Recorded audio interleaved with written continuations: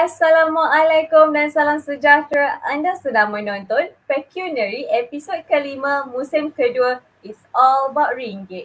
Episod kali ini kami akan bawakan anda topik yang agak hangat dan ramai yang mungkin pernah menjadi mangsa ataupun terlibat secara langsung ataupun tidak langsung. Jadi topik kita pada hari ini adalah scam pelajar dalam bahaya. Anda bersama saya Maria Azhar dan rakan saya Fatimah Idayu. Kami selaku host anda pada episod pada hari ini. Jadi insya-Allah kita punya tetamu hari ini bukan calang-calang ya, dibawakan khas daripada PPIM iaitu Puan Siti Khadijah. Assalamualaikum Puan, sihat ya?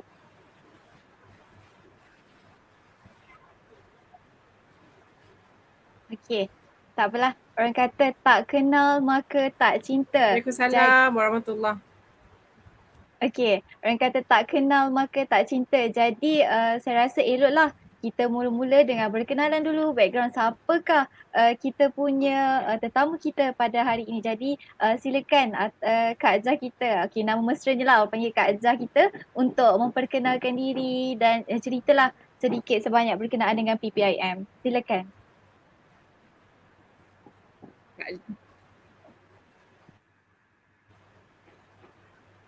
Oh, mungkin internet lag sikit tapi tak apa. Kita tunggu jawapan daripada kita punya tetamu.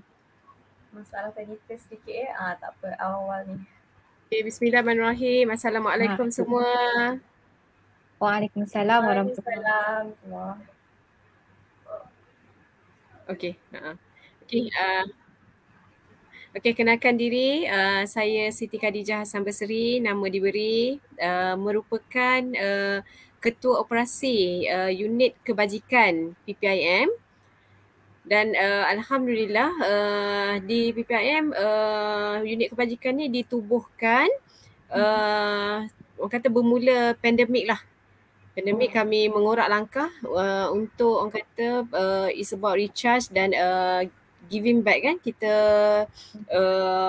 terpanggil untuk membantu golongan-golongan yang memerlukan lah insya-Allah. Baiklah, tadi kita sudah berkenalan dengan kita punya tetamu hari ini, Puan Siti Khadijah atau mesra dipanggil sebagai Kak Jah. Jadi hari ini kita nak borak dengan dia lebih lanjut tentang isu scam ni.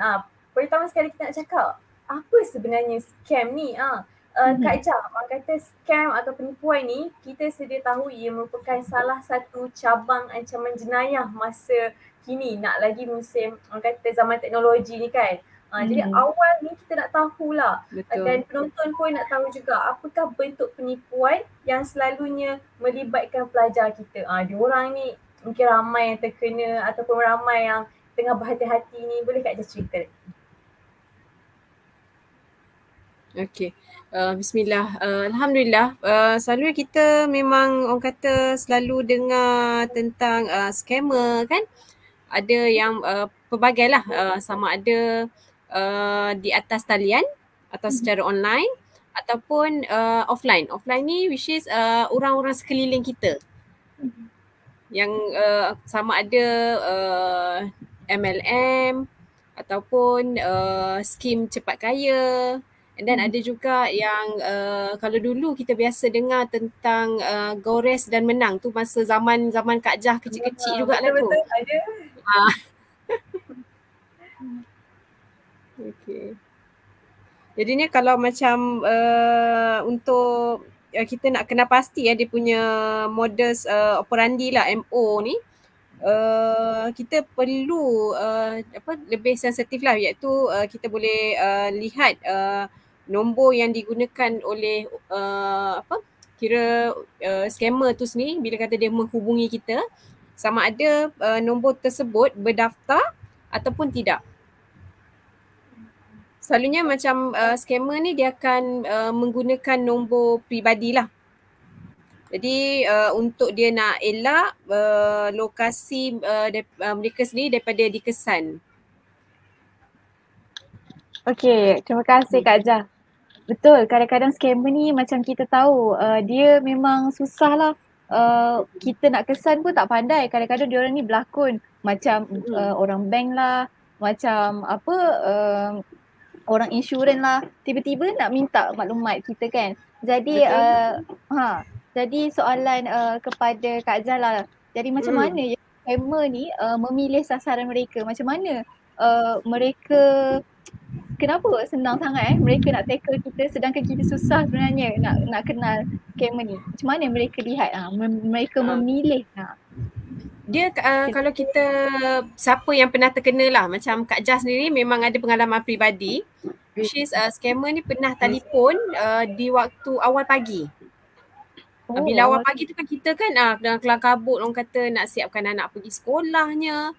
Lepas tu tiba-tiba telefon, dia cakap ada nombor dia mention kita punya nama. Dia akan mention nama kita dan dia minta kita confirmkan nombor IC selalunya. Jadinya bila pagi-pagi tu kan dengan kelam kabut apa semua, dan dia cakap pula ada orang dah guna kita punya credit card untuk pembelian di kedai mas di KLIA masa tu, kalau Kak Jah tak silap lah. Jadinya bila kita dapat call macam tu memang panik lah juga kan.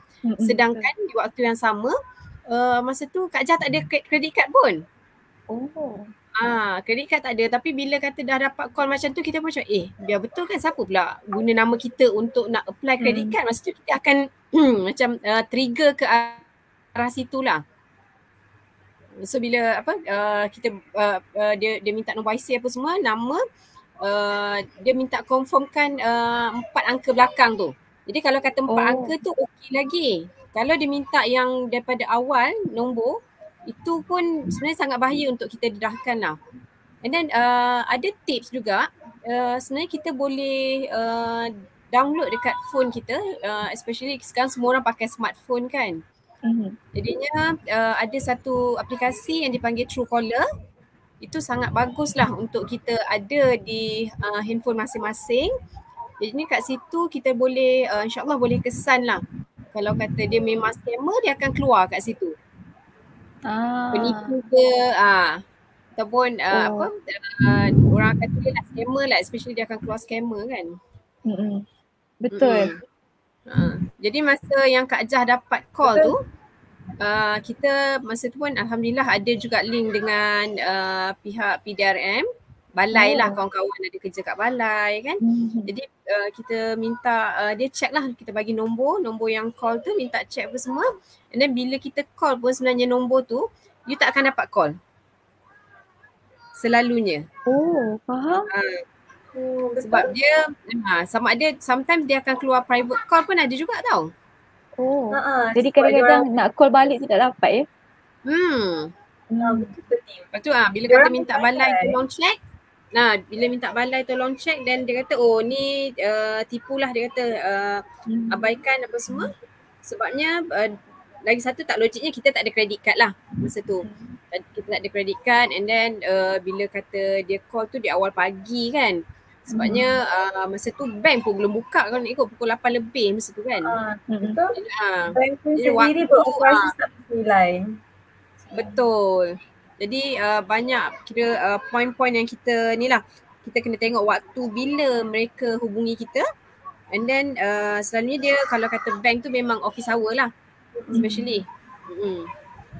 Betul. Sebenarnya kita sendiri pun kena kenal pasti yang scammer ni waktu diorang call macam mana, sebab diorang ni sebenarnya pandai. Diorang mencari waktu yang terbaik untuk contact mangsa-mangsa ni. Kan Dim? Dia macam tahu je awal pagi Kak Jah tengah sibuk-sibuk pagi tu, time tu lah dia duk call apa semua. Kita bila time macam tu kita tak dapat nak fikir secara waras tau sebenarnya.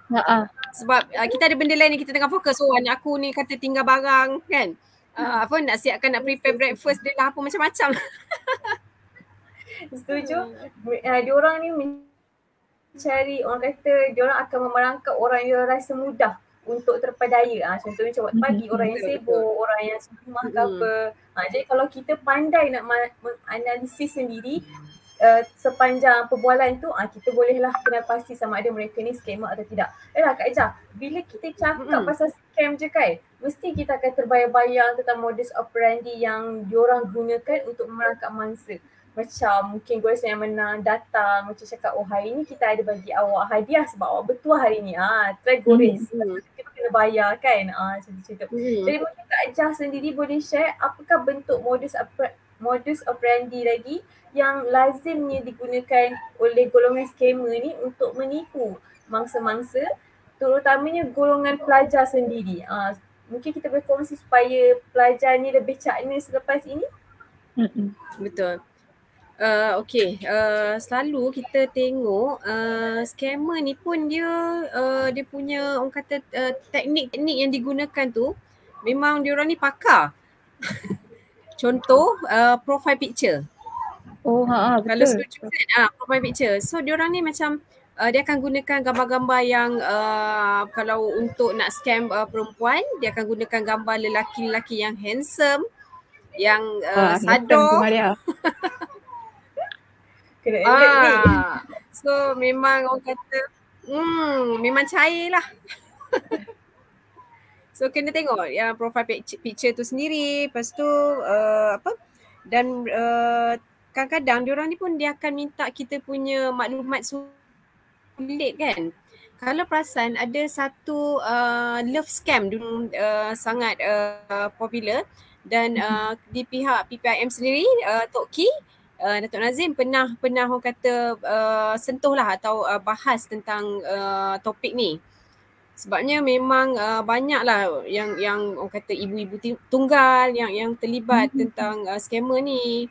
Lepas tu golongan pelajar juga kan. Jadi kita ni kadang-kadang perlu orang kata macam ni lah. Good to be true lah. Kita kena betul-betul macam takkanlah orang se-handsome ni ataupun ni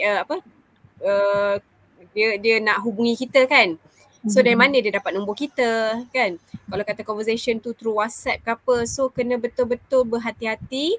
Dan juga ada orang kata kita memang kena berhusnuzon, tapi kena ada juga syak lah. Ragu-ragu tu lah. Betul. Okey, terima kasih Kak Jah. Betul. Dunia sekarang kita tak boleh percaya. Kadang-kadang orang tu nampak baik dekat DP-nya, soleh, tapi rupanya scam kita. Soleh. Jadi orang kata jadi penonton semua dengarlah nasihat tadi supaya berhati-hati jika ada orang kalau love scam ni kita tak boleh percayalah.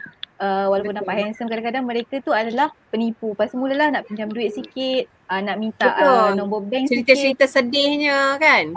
Dengan cerita-cerita sedih. Jadi kita kadang-kadang perempuan mudah terpedaya. Jadi kita haruslah berhati-hati. Jadi saya rasa kita punya perbualan dah sampai hangatlah sikit kan. Jadi kita nak berhenti seketika.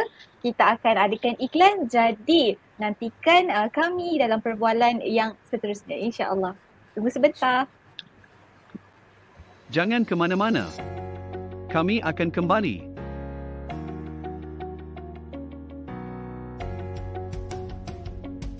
Duit tidak tumbuh dari pokok, ianya tumbuh daripada aktiviti simpan dan labur. Mengetahui cara mengurus duit dengan baik adalah antara perkara yang penting dalam hidup dan anda tidak perlu untuk menjadi seorang jenius untuk melakukannya. Apa yang anda perlu tahu adalah beberapa asas, pelan dan ikuti kedua-dua perkara tersebut. Pertama, jangan bertangguh untuk bermula. Kadang-kala, sebagai seorang pelajar anda mungkin pernah terfikir yang anda masih muda dan tidak perlukan semua ilmu ini. Sekarang adalah waktu yang baik untuk bermula kerana ianya memakan masa yang lama untuk pakar dalam sesuatu bidang. Mula dari sekarang, walaupun dengan duit yang sedikit ianya akan bertambah dari masa ke masa dan ianya semestinya akan membantu dalam mencapai matlamat kewangan dalam jangka masa panjang. Kedua, mulakan perniagaan sampingan. Adalah hampir mustahil untuk melabur tanpa modal. Berniaga adalah satu bentuk pelaburan tanpa anda sedar. Anda mengeluarkan duit untuk mendapat duit yang lebih banyak. Dengan zaman moden sekarang, perniagaan boleh menjadi amat mudah. Semua perkara boleh dilakukan dengan teknologi. Apabila perniagaan anda berkembang dengan baik, anda boleh jadikan ianya satu perniagaan sepenuh masa apabila anda sudah habis belajar nanti. Ingin memperoleh lebih banyak tips? Pastikan anda mengikuti live kami untuk tips yang seterusnya. Sekarang, siaran akan bermula semula.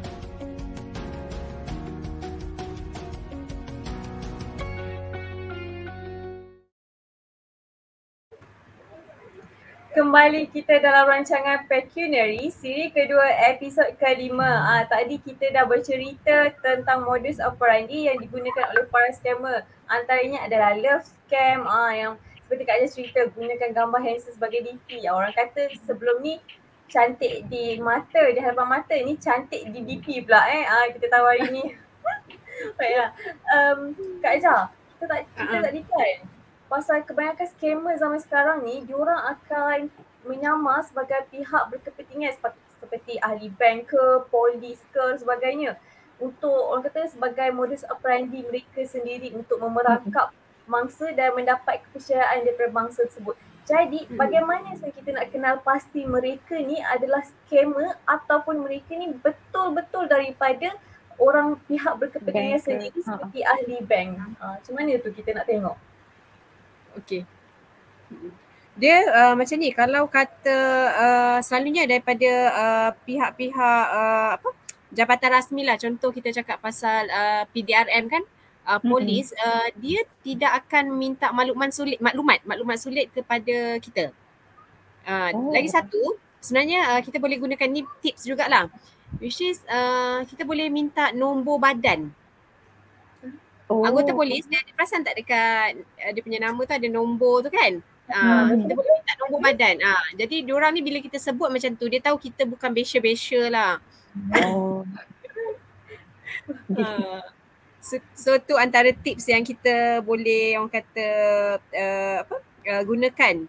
Dan yelah kadang macam tak logik lah bila macam dia call tiba-tiba atas tujuan yang tak pasti kan, nak minta kita punya maklumat sulit tu.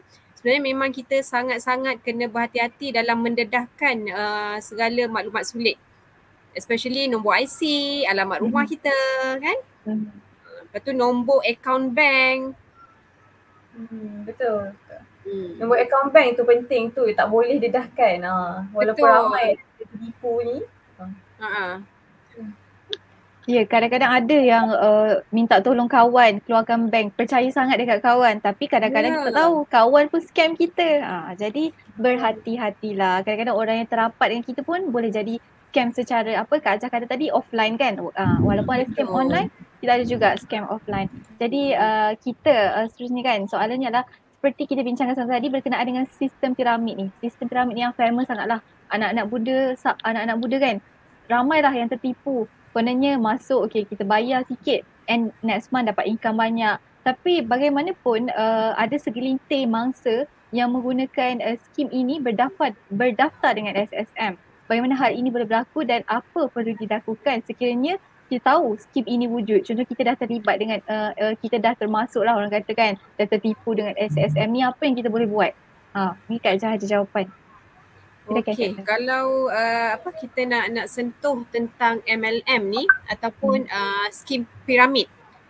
Jadi selalunya perasan tak orang yang share dekat kita tentang perniagaan yang mereka orang kata nak kita join lah bagi mendapatkan sesuatu keuntungan tu. Kalau you perasan bila kata dia present, dia bentangkan tu, dia akan ada bulat-bulat. Okay, bulat 1, bulat 2, lepas bulat 2 tu jadi bulat 3. So benda-benda macam tu yang sebenarnya itu adalah salah satu dia panggil marketing plan bagi MLM lah, sesuatu MLM tu. Jadi dia ada binary system, dia ada sistem matahari yang dia bulat dia tengah, lepas tu dia tepi pula dia punya bulat-bulat dia. So ada pelbagai dia panggil marketing plan lah, yang mereka akan kongsikan kepada kita supaya kita tertarik lah tengok nilai duit tu kan. Mulanya katalah kita masuk contoh RM200, tapi dalam masa seminggu you akan dapat the power of duplication. Wah. akan jadi 400. Tapi barang tak nampak. So itu pun salah satu inilah MLM punya cara lah yang kita boleh elak kalau kata ada yang sekeliling kita yang sharekan tentang peluang-peluang perniagaan yang sebegitu. Jadi minta tolak secara baik. Orang kata jangan terlibat lah sebabnya dia kadang-kadang kalau kita tengok kan macam suatu produk tu dia akan overselling tau. Contoh produk kurus. You tak payah diet kan. Tak payah diet, you makan ubat ni you boleh kurus. So itu pun macam something not right kan. Mestilah you kena ada senaman, kena orang kata jaga pemakanan. Aktiviti yang perlu selingan kan, tak semestinya dengan suplemen je. Betul. Dia akan sesuatu yang overselling tu pun antara tips yang you kata okay tak betul ni, something not right. Faham. Maksudnya kita kena pasti jugalah bila diorang bercerita je pasal diorang punya pelaburan tu, kita tengok macam Kak Jah cakap tadi, bila nampak yang bulat 1, bulat 2, bulat 3. Menarik betul. Saya baru tahu tu sebenarnya. Dan selalunya mereka ni, lagi satu Maria dan Fatimah, dia suka menjanjikan bulan dan bintang. Terus Maria macam mesti ada yang berjanjikan dia. Betul tu. Bulan dengan bintang. Lepas tu kalau kita tengok pun dia orang akan orang kata yalah datang tu dengan pakaian sangat smart, pakai kereta jenama-jenama mewah. Betul. Jadinya tu pun kena yalah insya-Allah alhamdulillah Allah berikan kita mata, telinga kan. Panca indera yang untuk sebenarnya tu adalah tujuan untuk kita nak menilai lah mana baik, mana yang tak baik insyaAllah. Betul lah, kita kena sendiri menilai macam mana pembawakan ataupun orang tu sendiri yang datang dekat kita. Macam Kak Jah cerita tadi kan, diorang janjikan bulan dan bintang lebih. Betul. Itulah berhati-hati, janganlah percaya mereka. Nampaklah ada something fishy tu maksudnya. Jadi pasal kita kat laman sosial lah, kita cakap pasal dekat laman sosial zaman IT ni, kita selalu nampak orang kongsikan gambar dengan kereta mewah, lepas tu rumah besar, banyak lagi hasil daripada wang pelaburan ni semua. Dan mereka juga siap promosikan lagi skim pelaburan yang mereka bawa pulangan yang sangat tinggi dan menguntungkan. Dan kadang-kadang benda tu macam tak masuk di akal orang kata, yang pulangan mereka tu. Jadi bagi Kak Jah sendiri, bagaimana sebagai seorang pelajar atau individu untuk membezakan pelaburan tu sebenarnya pelaburan sebenar atau pelaburan yang penipuan daripada scammers di sendiri? Mungkin boleh kongsikan Kak Jah. Okay. Dia macam ni lah, macam Kak Jah sendiri alhamdulillah kita pun pernah orang kata melalui satu fasa iaitu fasa menjadi pelajar kan. Jadi bila kita dalam orang kata zaman menjadi pelajar tu, sebenarnya dia lebih kepada ukur baju badan sendiri. Jadi macam pelajar apa keperluan, kita kena bezakan apa keperluan kita dan di mana dia akan jatuh kepada kehendak. Betul. Jadi bila kehendak tu benda yang orang kata boleh dikatakan kita ikut nafsu lah. Kalau macam tengok kawan kita pakai iPhone mata 3, so kita pun nak kena pakai iPhone macam tu. Mata so tu yang kita cari. So kita akan tercari peluang. Dia akan macam you akan rasa macam nak kena cari duit lebih lah apa semua. Sebenarnya better sebagai pelajar kita kena fokus apa tanggungjawab kita. Kita kena belajar bersungguh-sungguh kan. Tunaikan orang kata harapan ibu bapa kita, keluarga kita untuk orang kata kita berjayalah dunia akhirat insya-Allah. Dengar tu Kak Jah sebut fokus pada tanggungjawab. Jadi pelajar saya pernah tengok dengan maksudnya di antara circle saya sendiri yang tertipu dengan MLM ni. Sebab mereka sangka mula-mula bayar masuk tu dah kena bayar tau MLM ni. Masuk dah kena bayar dalam 500 macam tu. Bulan depan kononnya ada pulangan yang pulangan yang memberangsangkan lah. Lumayan dan lah. mereka ni dikerah lagi tau untuk mencari ahli di bawah-bawah mereka supaya mereka kononnya Jadi ya Allah, kesian saya tengok. Akhirnya lepas bertahun 2-3 tahun, bila duit sendiri dah banyak habis tapi tak ada pulangan yang baik, orang atas mereka kaya, dia orang tak kaya, maksudnya dia orang tak ada income, jadi macam kesian lah, tertipu sangat kepada nasib. Student kan, jadi macam kesian lah. Jadi soal seterusnya untuk Kak Jah kan, macam kita tahu PPIM sendiri banyak membantu ataupun banyak menyebarkan maklumat berkenaan berhati-hatilah dengan cyber sekarang kan, yang banyaknya scam, di antaranya berkenaan student kan sekarang, yang hari tu tak silap saya ada yang nak beli laptop tak jadi beli. Sebab apa? Ditipu. Duit ambil, laptop tak dapat. Jadi bagaimana masalah jenayah cyber sebegini, PPIM menguruskan ataupun membantu untuk mereka-mereka yang memerlukan. Ada tak bagaimana cara? Mungkin Kak Jah boleh kongsikan. Okey, alhamdulillah. Di PPIM kita ada talian talian hotline PPIM untuk dihubungilah, insya-Allah. Jadi mungkin Kak Jah boleh kongsikan nombor hotline tu. Jadi bolehlah kita orang kata kongsikan sedikit orang kata tips-tips ataupun pengalaman kan berdasarkan daripada pihak-pihak pengadu sendirilah. Nombor hotline PPIM 019 359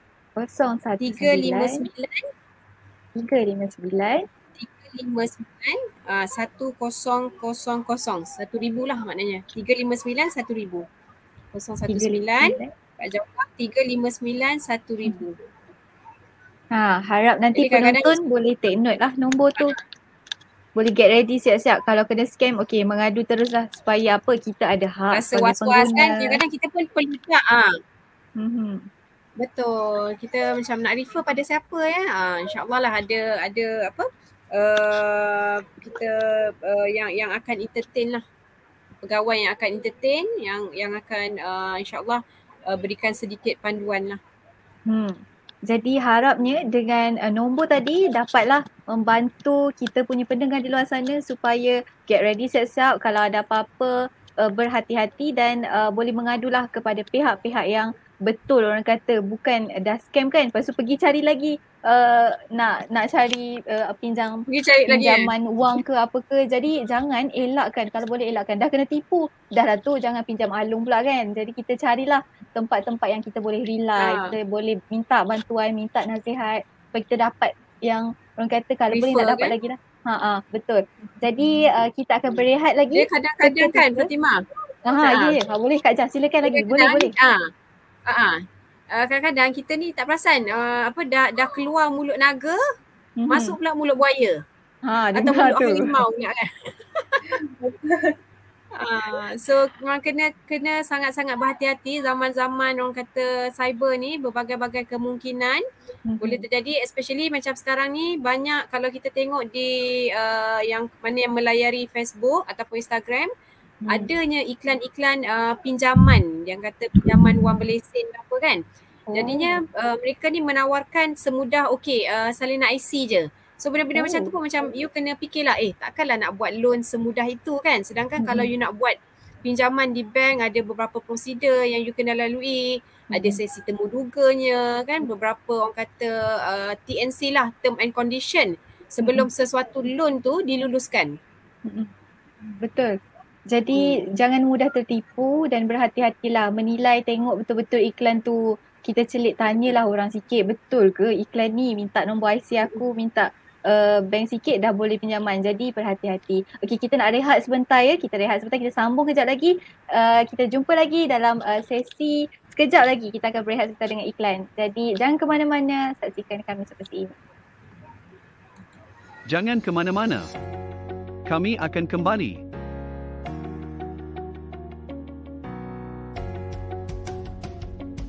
Ketiga, pelaburan hartanah untuk selepas graduasi. Antara cara yang terbaik untuk melabur dalam hartanah adalah dengan rumah kediaman. Bagi anda yang baru bergraduasi, beli rumah yang kecil untuk anda duduk sementara dan dengan bertambah gaji, anda pindah ke rumah lain yang lebih luas dan selesa. Rumah kecil tadi anda boleh sewakan kepada orang lain. Duit sewa pada rumah yang pertama tadi boleh digunakan untuk membayar rumah kedua yang anda sedang duduki. Ianya ibarat anda duduk di situ secara percuma. Untuk membuat pelaburan seperti ini memerlukan modal yang agak besar. Pastikan semasa belajar anda membuat simpanan atau pelaburan lain secara kecil-kecilan. Keempat, simpan sedikit untuk hasil yang banyak. Pengkompaunan adalah satu bentuk proses penjanaan duit melalui pengembangan nilai sesuatu aset. Sebagai contoh, jika anda membeli satu botol air minuman yang berharga RM2 setiap hari, jumlah yang terkumpul dalam setahun adalah RM730. Bayangkan, jika anda tidak membelanja botol air itu dan sebaliknya disalurkan ke program pelaburan yang menawarkan keuntungan 5% setahun, anda boleh memperoleh RM931.69 dalam masa 5 tahun. Inilah kuasa pengkompaunan. Dengannya, anda boleh menjana pendapatan dengan hanya menggoyangkan kaki sahaja. Ingin memperoleh lebih banyak tips? Pastikan anda mengikuti live kami untuk tips yang seterusnya. Sekarang, siaran akan bermula semula.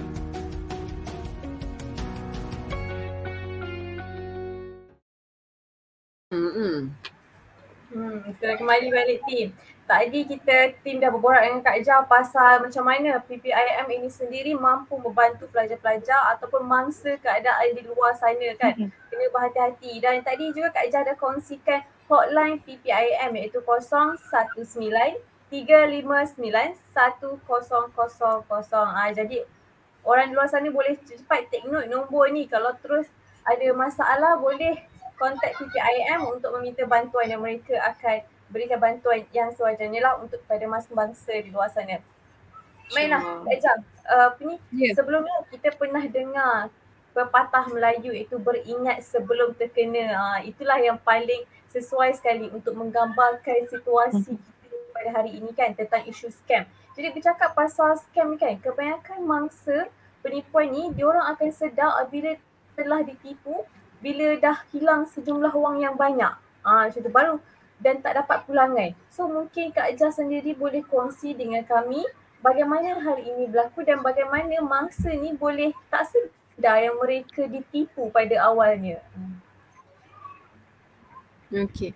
Macam inilah, kita balik kepada orang kata apa, mungkin tadi pun pepatah kan, ada lagi satu pepatah kita biasa dengar, telajak perahu boleh berundur. Betul? Betul. Jadinya kadang-kadang itulah bila telajak perbuatan ataupun perkataan tu kadang-kadang memang sukarlah orang kata dia akan berlaku 1000 penyesalan. Terbelit-belit lidah Kak Jah nak menyebut. So sesal dulu pendapatan, sesal kemudian tiada guna. Berpatah-pantun kita ya, berpatah. Jadinya kalau kita tengok sebenarnya sesuatu hasil pelaburan yang pulangannya terlalu tinggi, dia dalam jangka masa yang pendek itu selalunya itu adalah orang kata ciri-ciri sesuatu penipuan itu sendiri. Jadinya kalau kita tengok macam pelaburan emas ataupun sebagainya, dia sebenarnya dia memerlukan masa yang agak lama untuk generate keuntungan tu.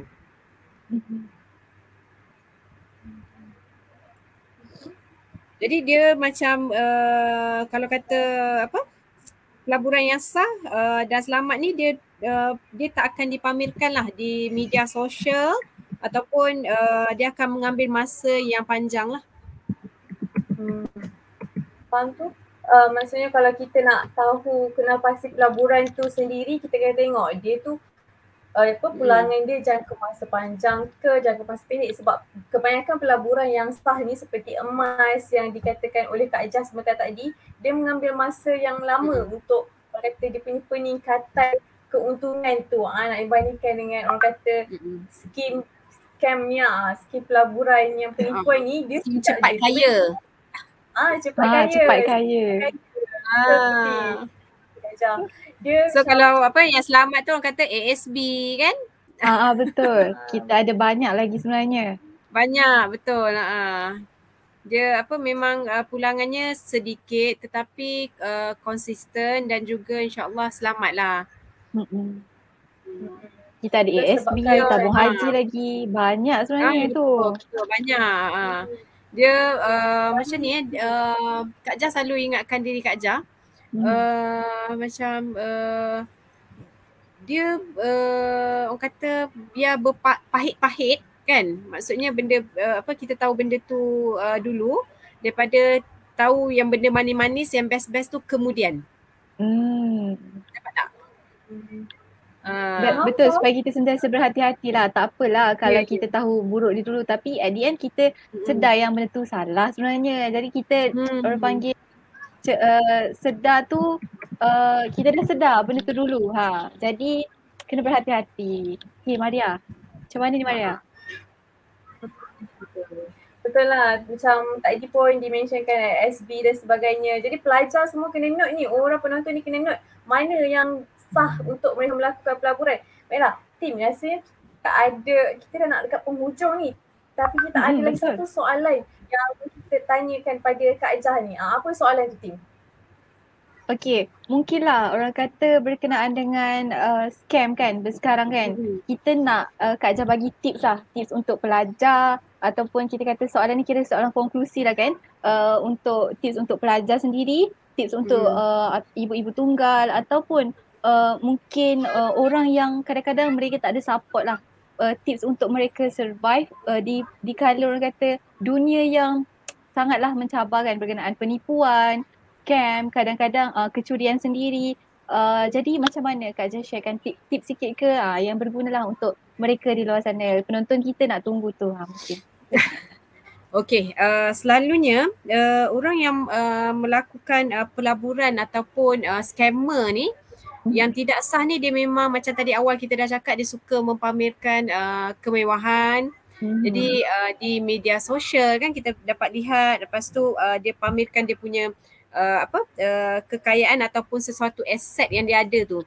Tapi sebenarnya kalau di dunia sebenar sesuatu ahli perniagaan tu dia memang sebenarnya tak adalah dia nak show off kan benda-benda macam tu kan. Dia macam benda ni to be honest lah kan. Jadinya kita kena memang kenapa dia nakkan show off sangat tentang kemewahan atau kekayaan yang diorang ada tu lah. Sebenarnya itu adalah salah satu teknik atau taktik untuk dia nak pancing atau nak perangkap mangsa dia. Faham? Maksudnya kita sendiri sebagai pengguna ataupun orang kata rakyat sendiri, individu sendiri kena berhati-hati bila tengok di laman media sosial ataupun orang sekeliling kita sendiri. Kalau terlampau hebat orang kata too good to be true tu, hati-hatilah. Dan macam Kak Jah cakap, tiba-tiba pakai kereta BMW, tiba-tiba pakai kereta apa Mustang ke Lamborghini ke berkut bagai tiba naik Ferrari so kenalah macam kena ada macam kat belakang tu why kan semana tu kan kena apa pun kena siasat sentiasa lah, hati-hati. Kena sentiasa hati-hati insya-Allah.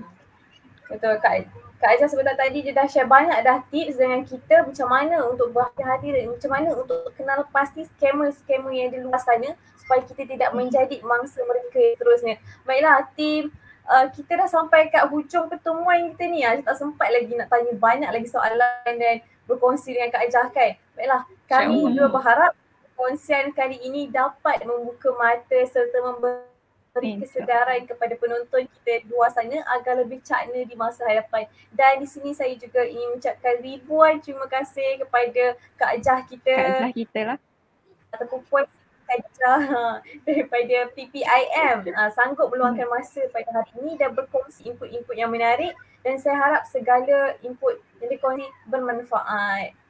InsyaAllah. Ya, sangat bermanfaat sebenarnya. Tak, hari ni tim belajar pepatah Melayu banyak sangat. Betul tak Maria? Rasa tiba-tiba rasa macam Maria dengan Fatimah bila cakap dengan mak-mak ni macam tu lah ya.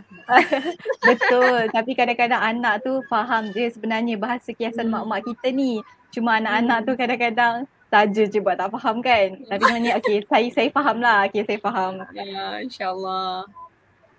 Okay. Jadi terima kasih juga kepada pendengar kita yang mendengar setia dan bersama kita. Mungkin hari ini kita tak ada sesi soal jawab, tapi mungkin episod akan datang kita akan bukalah sesi soal jawab. Manakala masa pun kita sangatlah limited. Jadi terima kasih sekali lagi Puan Siti Khadijah, ataupun kita panggil mesra hari ni betul macam mak-mak betul. Lagi saya rasa ya Maria pun mungkin rasa selesa sangat ya panggil Kak Jah kita. Ya. Okay, jadi terima kasih kerana mendengar Pecuniary di episod kita, episod 5 kali ini. Jadi jangan lupa ikuti kami di laman sesawang LinkedIn, Twitter, Facebook, Instagram @IIUM TV dan subscribe YouTube channel IIUM TV. Ring the bell. Jadi saya Fatimah Idayu. Dan saya Maria Azhar. Kita jumpa lagi dalam episod yang akan datang insya-Allah. Assalamualaikum warahmatullahi wabarakatuh. Bye, assalamualaikum.